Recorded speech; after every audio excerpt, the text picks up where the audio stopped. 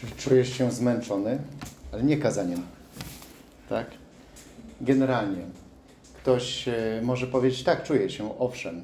Wczoraj wykonywaliśmy pewne prace, nie wiem, czy ciężkie, czy nie, z Siergiejem. I Siergiej tak około 21 mówi, czuję się zmęczony, jestem zmęczony. On mówi, no przykro mi. On mówi, nie, ale to takie przyjemne zmęczenie. Może być fizyczne zmęczenie, które jest przyjemne, które masz takie poczucie tego, że coś wykonałeś, że praca jakaś została zrobiona i wiesz jedno, teraz czeka odpoczynek. Ale mam na myśli zmęczenie, zmęczony życiem, zmęczony problemami, troskami, osądami, krytyką. Muszę Wam powiedzieć, że ku mojemu zaskoczeniu, to było może około 10 lat temu, jechaliśmy właściwie z braćmi do Warszawy na zjazd braterski, bo co pół roku, wiecie, mamy w zwyczaju, dobre są zwyczaje pewne, aby organizować zjazdy braterskie Polski Północnej i Centralnej i przejeżdżaliśmy przez pewne miasto, nie chcę mówić, bo byście się domyślili, o którym bracie myślę. I podjechałem i patrzę, a on nie gotowy, aby pojechać, tak? To znaczy on własnym samochodem jechał, to po drodze podjechałem, aby się przywitać już wcześniej przed Warszawą. No i on mówi, nie, ja nie jadę na zjazd, zacny brat. Ja mówię, a co się stało? Jestem przemęczony. A mówię, ale co? Pracowałeś? O co chodzi? On mówi, nie, życiem. Krytyką, wszystko mnie przygniata. Te wszystkie problemy, troski, które na mnie spadły. A mówię, no tak jak na Śląsku mówią, daj chłopie spokój, tylko wsiadaj i jedź. I ku mojemu zaskoczeniu, on mówi, nie. Ku mojemu zaskoczeniu patrzę, chyba z pół godziny czy 45 minut już zjazd trwał, wchodzi. Dzięki Bogu. Możemy tak się czuć, możemy czuć się zmęczeni, przemęczeni życiem, ale to nie jest Bożą wolą, abyśmy w życiu tak postępowali i zobaczmy, do czego to prowadzi. Do zniechęcenia. Brat Marek mówił o święcie Paschy. A święto Paschy w którym momencie, co zapoczątkowało? Wyjście z niewoli do wolności. Wyjście z Egiptu, z ziemi pracy, przemęczenia, ciągłych trudności, do drugich trudności, ale do ziemi Kanaanu, która jest nazwana mlekiem i miodem płynąca. To nie znaczy, czyli do ziemi odpocznienia. Tak? I już wiemy, do czego zmierzamy. Otwórzmy 4 list do Hebrajczyków i dzisiaj będziemy mówili o odpocznieniu, ale o odpocznieniu w Chrystusie. I właśnie to wszystko zaczyna się od święta Paschy. To wszystko rozpoczyna się od tego święta. I do tego dojdziemy, może już na samym początku powiem, odpocznienie to nie lenistwo. Odpocznienie to praca, ale odpocznienie to też skrycie się. Tak? W kim? W Chrystusie. Odpocznienie to nie nieróbstwo, ale praca, służba. Praca tak w tym świecie, w sensie wykonywania pracy, aby mieć środki do życia i jeszcze drugich wspomóc. Tak? Słowo Boże mówi, kto nie chce pracować, niech nie je. Nie kto nie może, bo czasami ktoś nie może, tak? Tylko kto nie chce. Czyli dlatego też widzimy, że tu nie chodzi o odpocznienie, że leżę sobie do góry brzuchem, tak? Jestem dyziomarzyciel i marzę, żeby mi wszystko z góry spadło. Spada, ale Bóg współdziała. Otwórzmy 4 rozdział listu do Hebrajczyków i przeczytamy ten rozdział. Gdy tedy obietnica wejścia do odpocznienia Jego jest jeszcze ważna, miejmy się na baczności, aby się nie okazało, że ktoś z was pozostał w tyle. I nam bowiem była zwiastowana dobra nowina, jak i tamtym. Lecz tamtym słowo usłyszane nie przydało się na nic, gdyż nie zostało powiązane z wiarą tych, którzy je słyszeli. Albowiem do odpocznienia wchodzimy my, którzy uwierzyliśmy zgodnie z tym, jak powiedział. Jak przysiągłem w gniewie moim, nie wejdą do mego odpocznienia, chociaż dzieła Jego od założenia świata były dokonane. O 7 dniu bowiem powiedział gdzieś tak: i odpoczął Bóg dnia 7 od wszystkich dzieł swoich. A na tym miejscu znowu: nie wejdą do odpocznienia mego. Skoro więc jest tak, że niektórzy do Niego wejdą, a ci, którym najpierw była zwiastowana dobra nowina z powodu nieposłuszeństwa, nie weszli. Przeto znowu wyznacza pewien dzień dzisiaj, mówiąc przez Dawida po tak długim czasie, jak to przedtem zostało powiedziane: dziś, jeśli głos Jego usłyszycie, nie zatwardzajcie serc waszych. Gdyby bowiem Jozue wprowadził ich był do odpocznienia, nie mówiłby Bóg później o innym dniu. A tak pozostaje jeszcze odpocznienie dla ludu Bożego. Kto bowiem wszedł do odpocznienia Jego, ten sam odpoczął od dzieł rąk swoich, jak Bóg od swoich. Starajmy się tedy usilnie wejść do owego odpocznienia, aby nikt nie upadł, idąc za tym przykładem nieposłuszeństwa. Bo Słowo Boże jest żywe i skuteczne, ostrzejsze niż wszelki miecz obosieczny, przenikające aż do rozdzielenia duszy i ducha i stawów i szpiku, zdolne osądzić zamiary i myśli serca. I nie ma stworzenia, które by się mogło ukryć przed Nim. Przeciwnie, wszystko jest obnażone i odsłonięte przed oczyma tego, przed którym musimy zdać sprawę. 4 rozdział. Piękny rozdział, który jest skierowany do Hebrajczyków. Czy do nas też? Oczywiście, że tak. To słowo jest skierowane do nas. Ale to, co jest ważne, ten 4 rozdział, on jest osadzony w kontekście 3 rozdziału. To jest taka perełka, ja bym to tak nazwał. Każdy diament zazwyczaj powinien być przynajmniej osadzony w pięknej oprawie. I wtedy to musi ze sobą współgrać. Ten 4 rozdział to jest pewnego rodzaju takim dla Ciebie i dla mnie diamentem życia z Chrystusem, który jest osadzony w 3 rozdziale, w kontekście 3 rozdziału.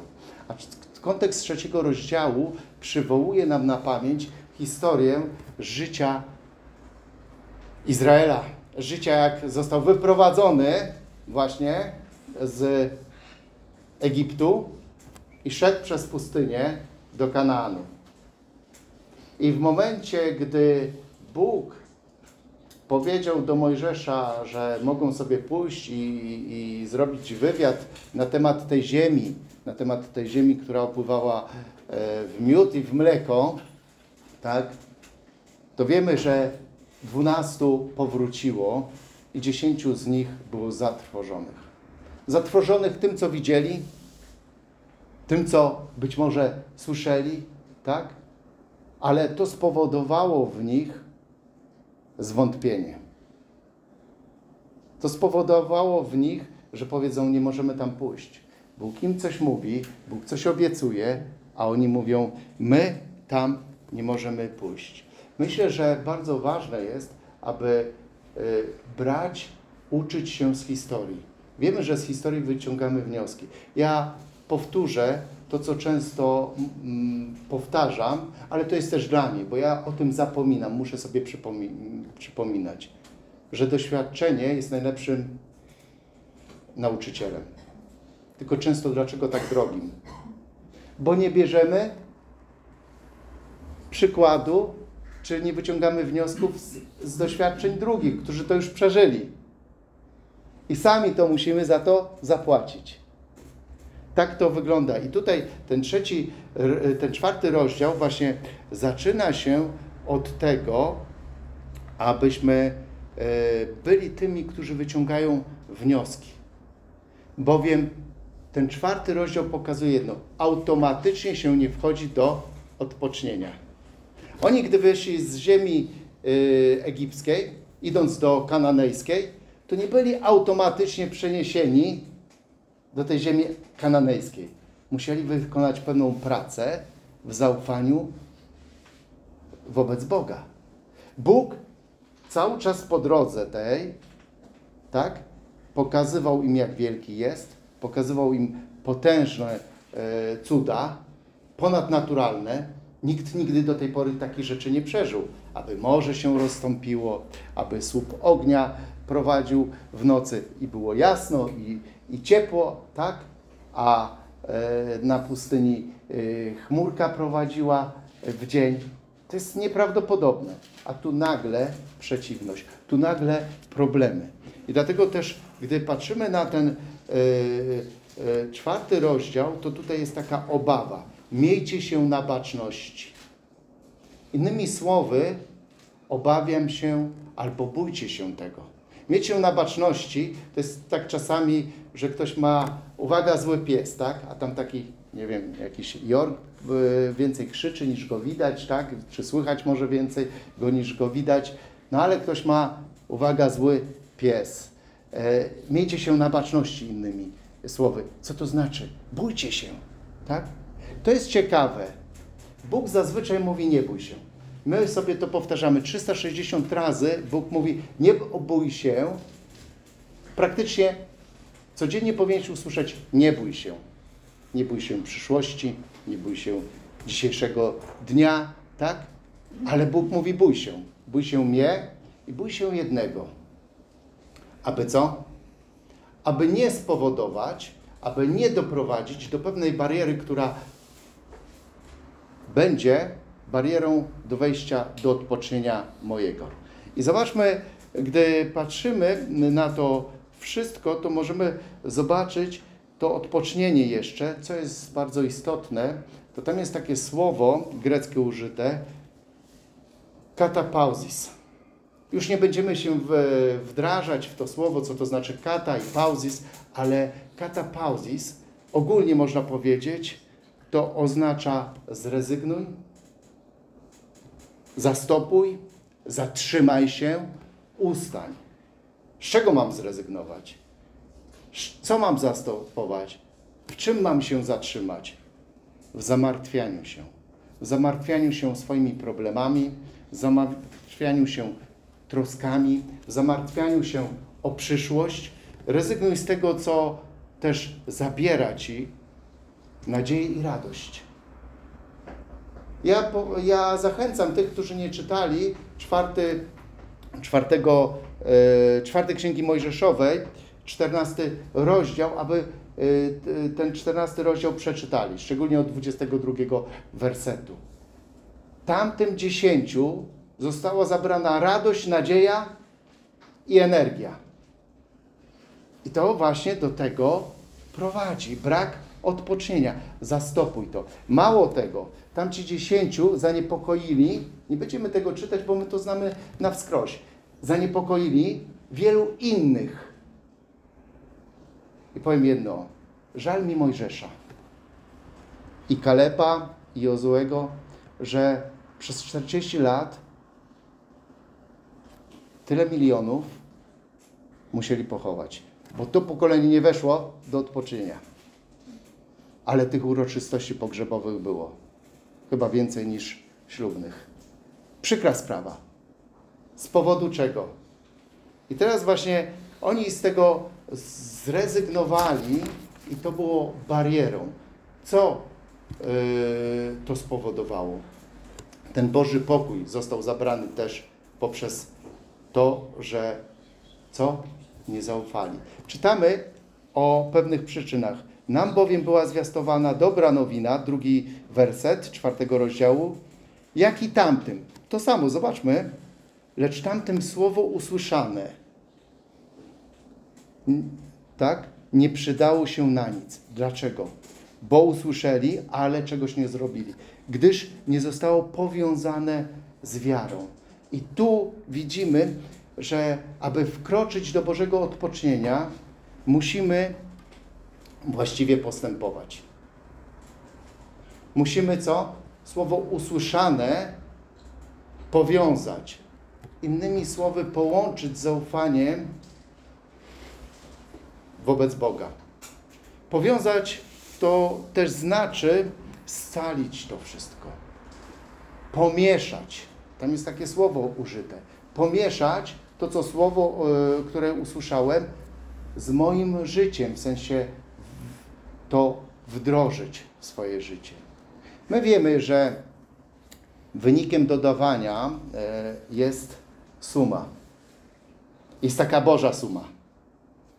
To Słowo Boże plus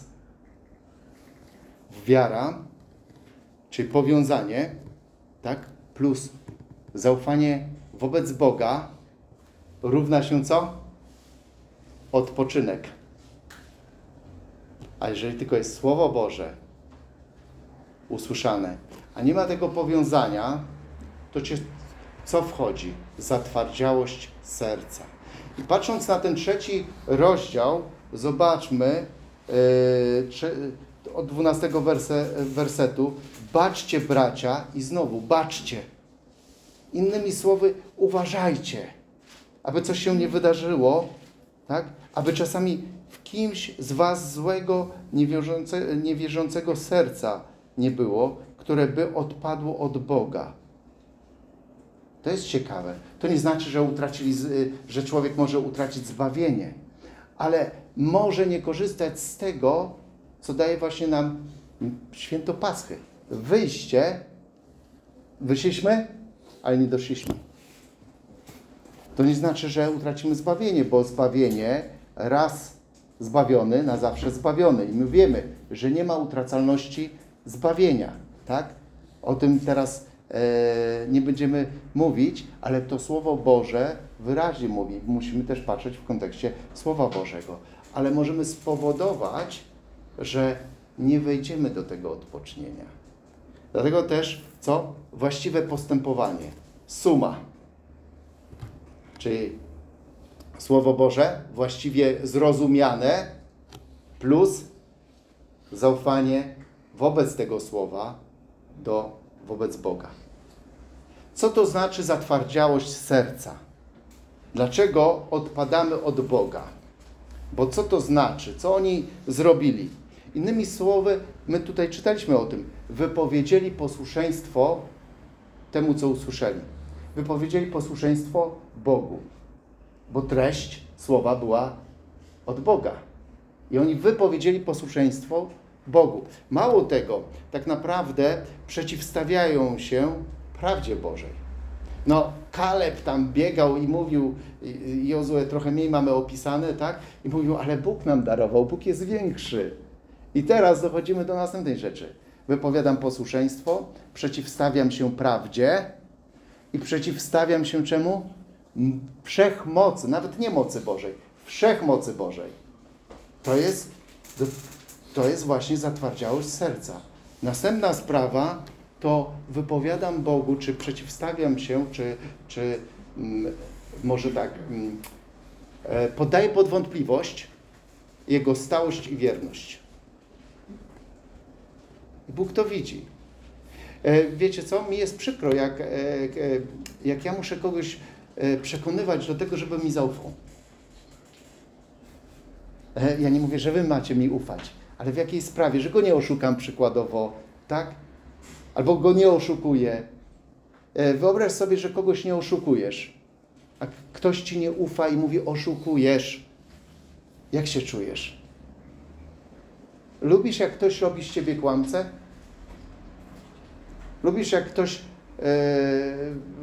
wtedy myślisz, no co on myśli o mnie, albo co on pomyślał, albo co mógłby pomyśleć.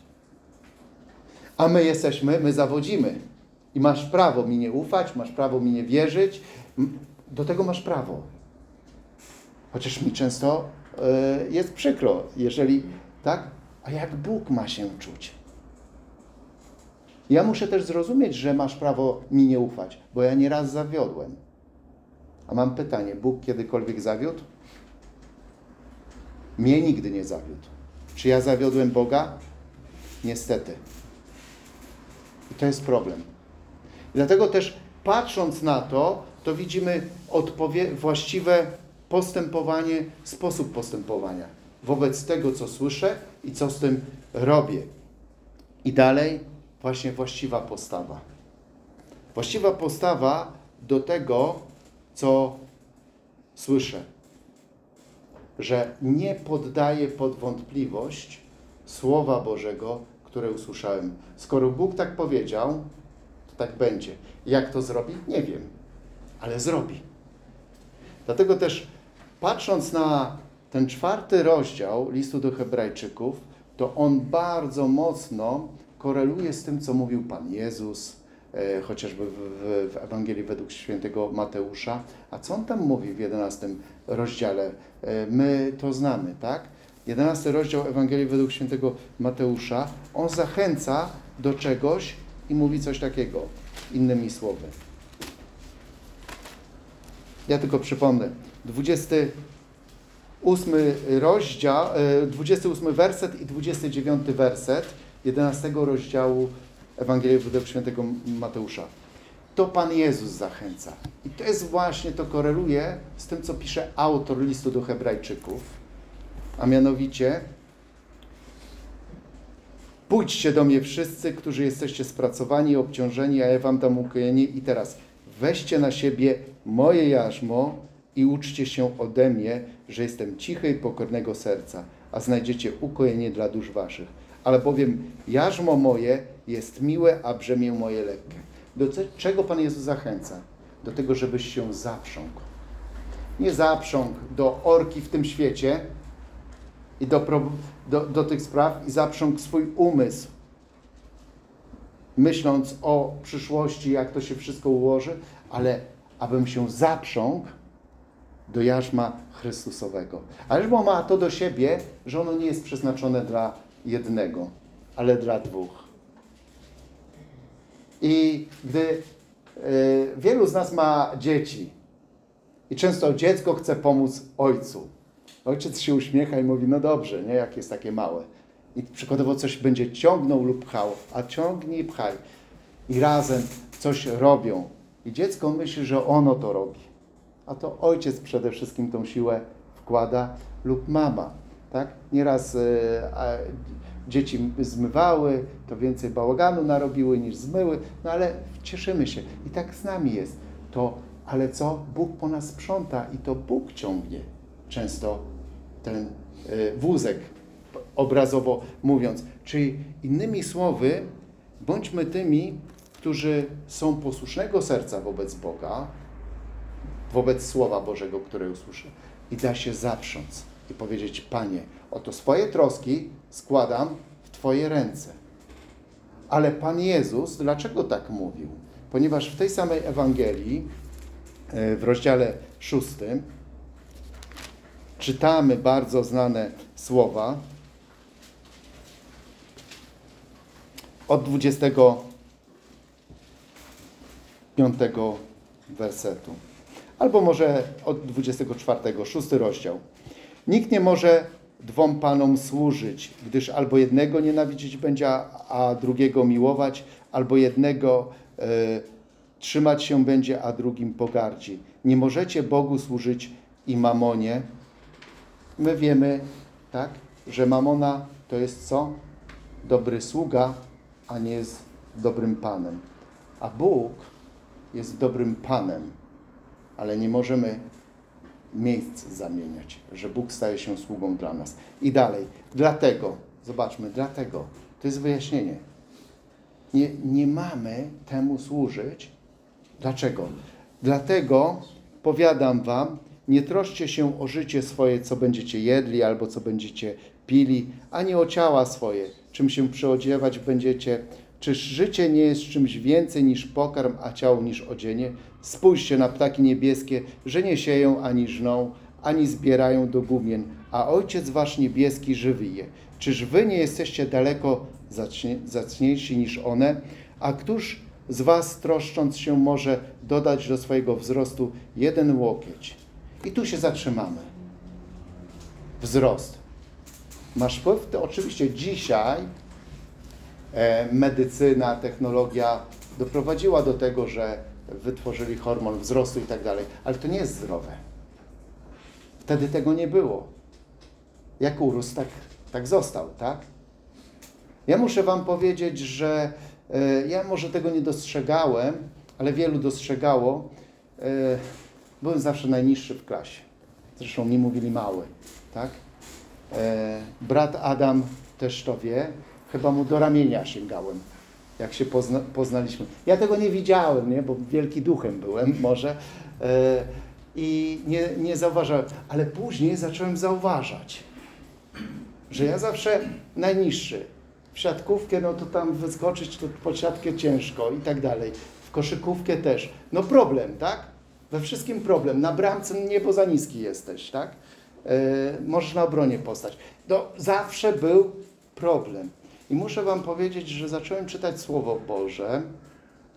Byłem dalej niski. I czytałem to Słowo i stwierdziłem jedno. Bóg ma moc.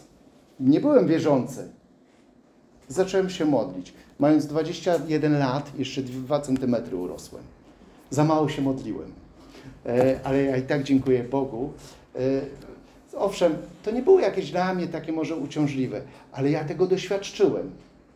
I muszę wam powiedzieć, córki nie lubią, jak ich przywołuję, bo wiele z życia, nie lubią, jak przywołuję ich z życia i tak dalej. Moja jedna córka była zawsze niska i żona się martwiła, a ja miałem pełen pokój. No, i to był problem. Podać hormon wzrostu, nie podać. Tak? A ja mówię, nie, ja też byłem zawsze mały. Urośnie. Dzięki Bogu dzisiaj nie jest najniższą osobą. Tak? Nie wiem, czy z rodziny, bo nie mierzyliśmy się. Chyba nie. Z rodziny nie jest najniższa. Także pokazuje, że Bóg ma moc w takiej sprawie, w której człowiek nie ma mocy. Tak? Bo sam tego doświadczyłem i doświadczam. I teraz dalej. A co do odzienia? Czemu się troszczycie? Przypatrzcie się liliom polnym, jak rosną. Nie pracują ani przędą. A powiadam wam, nawet Salomon w całej chwale swojej nie był tak przyodziany, jak jedna z nich. Jeśli więc Bóg tak przyodziewa trawę polną, która dziś jest, a jutro będzie w piec wrzucona, czyż nie o wiele więcej was, o małowierni? Nie troszcie się więc i nie mówcie, co będziemy jeść, albo co będziemy pić, albo czym będziemy się przyodziewać. Bo tego wszystkiego poganie szukają, albowiem Ojciec wasz niebieski wie, że tego wszystkiego potrzebujecie. Ale szukajcie najpierw, i tu jest sedno sprawy. Tu nie chodzi o to, że my nie mamy nic robić, że mamy być lekko duchami, że nie mamy myśleć o jutrze, o przyszłości. My mamy myśleć, tylko żeby nie odwracać miejsc. Żeby mamona nie stawała na pierwszym miejscu i te wszystkie sprawy nie stawały na pierwszym miejscu. I sednem sprawy jest 33 werset tego wszystkiego. Ale szukajcie, taką esencją, ale szukajcie najpierw, co właśnie o to chodzi najpierw, Królestwa Bożego i sprawiedliwości Jego, a wszystko inne będzie wam dodane. Nie troszcie się więc o dzień jutrzejszy, gdyż dzień jutrzejszy będzie miał własne troski, dosyć ma dzień swego utrapienia. Zatem patrząc na to wszystko, to ważne jest jedno, poukładać sobie, nie wiem, czy to tak można powiedzieć, priorytety, tak? Priorytet to jest priorytet. To trudno, żeby powiedzieć priorytety. Priorytetem powinien być ten 33 werset. Najpierw Bóg i Jego sprawy, a wszystko inne będzie dodane. Ale to nie znaczy, że mam być lekko duchem. Zatem, jeżeli czujesz się zmęczony troskami, problemami, one zabierają ci energię, nadzieję, radość, tak? Wejdź do odpocznienia Chrystusowego. A jeszcze jeden tekst mi się przypomniał, właśnie z listu do Hebrajczyków, z tego 11 rozdziału, bo jak tak mówię, wejdź do odpocznienia Chrystusowego, że to jest taki stan. I to jest ciekawe, że tu jest też przywołany werset 4, jeżeli dobrze pamiętam. Tak, werset 4. Zobaczmy, co tu jest napisane. O 7 dniu bowiem powiedział gdzieś tak. I odpoczął Bóg dnia 7 od wszystkich dzieł swoich. U nas to nie jest dzień, to jest stan. Tak jak święta to są stanem, tak ten dzień też jest stanem w Chrystusie. Ale dlaczego tak możemy powiedzieć? To jest ciekawe. Nie wiem, czy zwróciliście uwagę. Odwołanie tu jest do 2 rozdziału, 2 wersetu 1 Księgi Mojżeszowej. Ale zanim to przeczytamy, ja proponuję przeczytać, nie będziemy wszystkiego czytać, ale 6 dni ze stworzenia Bożego. Pierwszy dzień, 8 werset. Przepraszam, to jest drugi dzień, tak? Może tak, od drugiego dnia, bo to wszystko. I nastał wieczór, i nastał poranek, dzień drugi. Trzeci dzień, co czytamy? 13 werset. I nastał wieczór, i nastał poranek, dzień trzeci. Coś się zaczyna, coś się kończy, tak? Potem, 4 dzień, i nastał wieczór, i nastał poranek, dzień 4. 5 dzień, co czytamy? 23 werset. I nastał wieczór, i nastał poranek, dzień 5. 6 dzień, to samo. I nastał wieczór, i nastał poranek, dzień 6. A co czytamy w tym drugim rozdziale, drugi werset? I ukończył Bóg w 7 dniu dzieło swoje, które uczynił, i odpoczął dnia 7 od wszystkich dzieł, które uczynił. I tu nie mamy i nastał dzień, wieczór i poranek, i nastał dzień 7. Tylko jest zakończenie. Czyli rozpoczął się stan odpoczynku, ale on się nie kończy. I my u nas, w którym momencie ten stan odpocznienia rozpoczął się dla Izraela? My wiemy, że to wszystko obrazuje życie w Chrystusie. Każde zdarzenie wskazuje na dzieło Pana Jezusa Chrystusa. I wyjście z Egiptu rozpoczęło się, czy to było początkiem odpocznienia. Czyli jesteśmy w drodze do Kanaanu, ale nie tego ziemskiego, do tego niebieskiego, gdzie nie będzie płaczu, gdzie nie będzie bólu, nie będzie chorób, ale będzie wielka radość w obecności osoby Pana Jezusa Chrystusa. Dlatego też życzę sobie i Tobie, abym pamiętał o tym, że tam jest,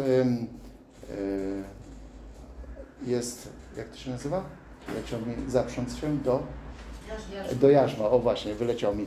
Tam jest jarzmo, do którego mogę pójść i zaprząc się, bo Pan Jezus Chrystus je przygotował.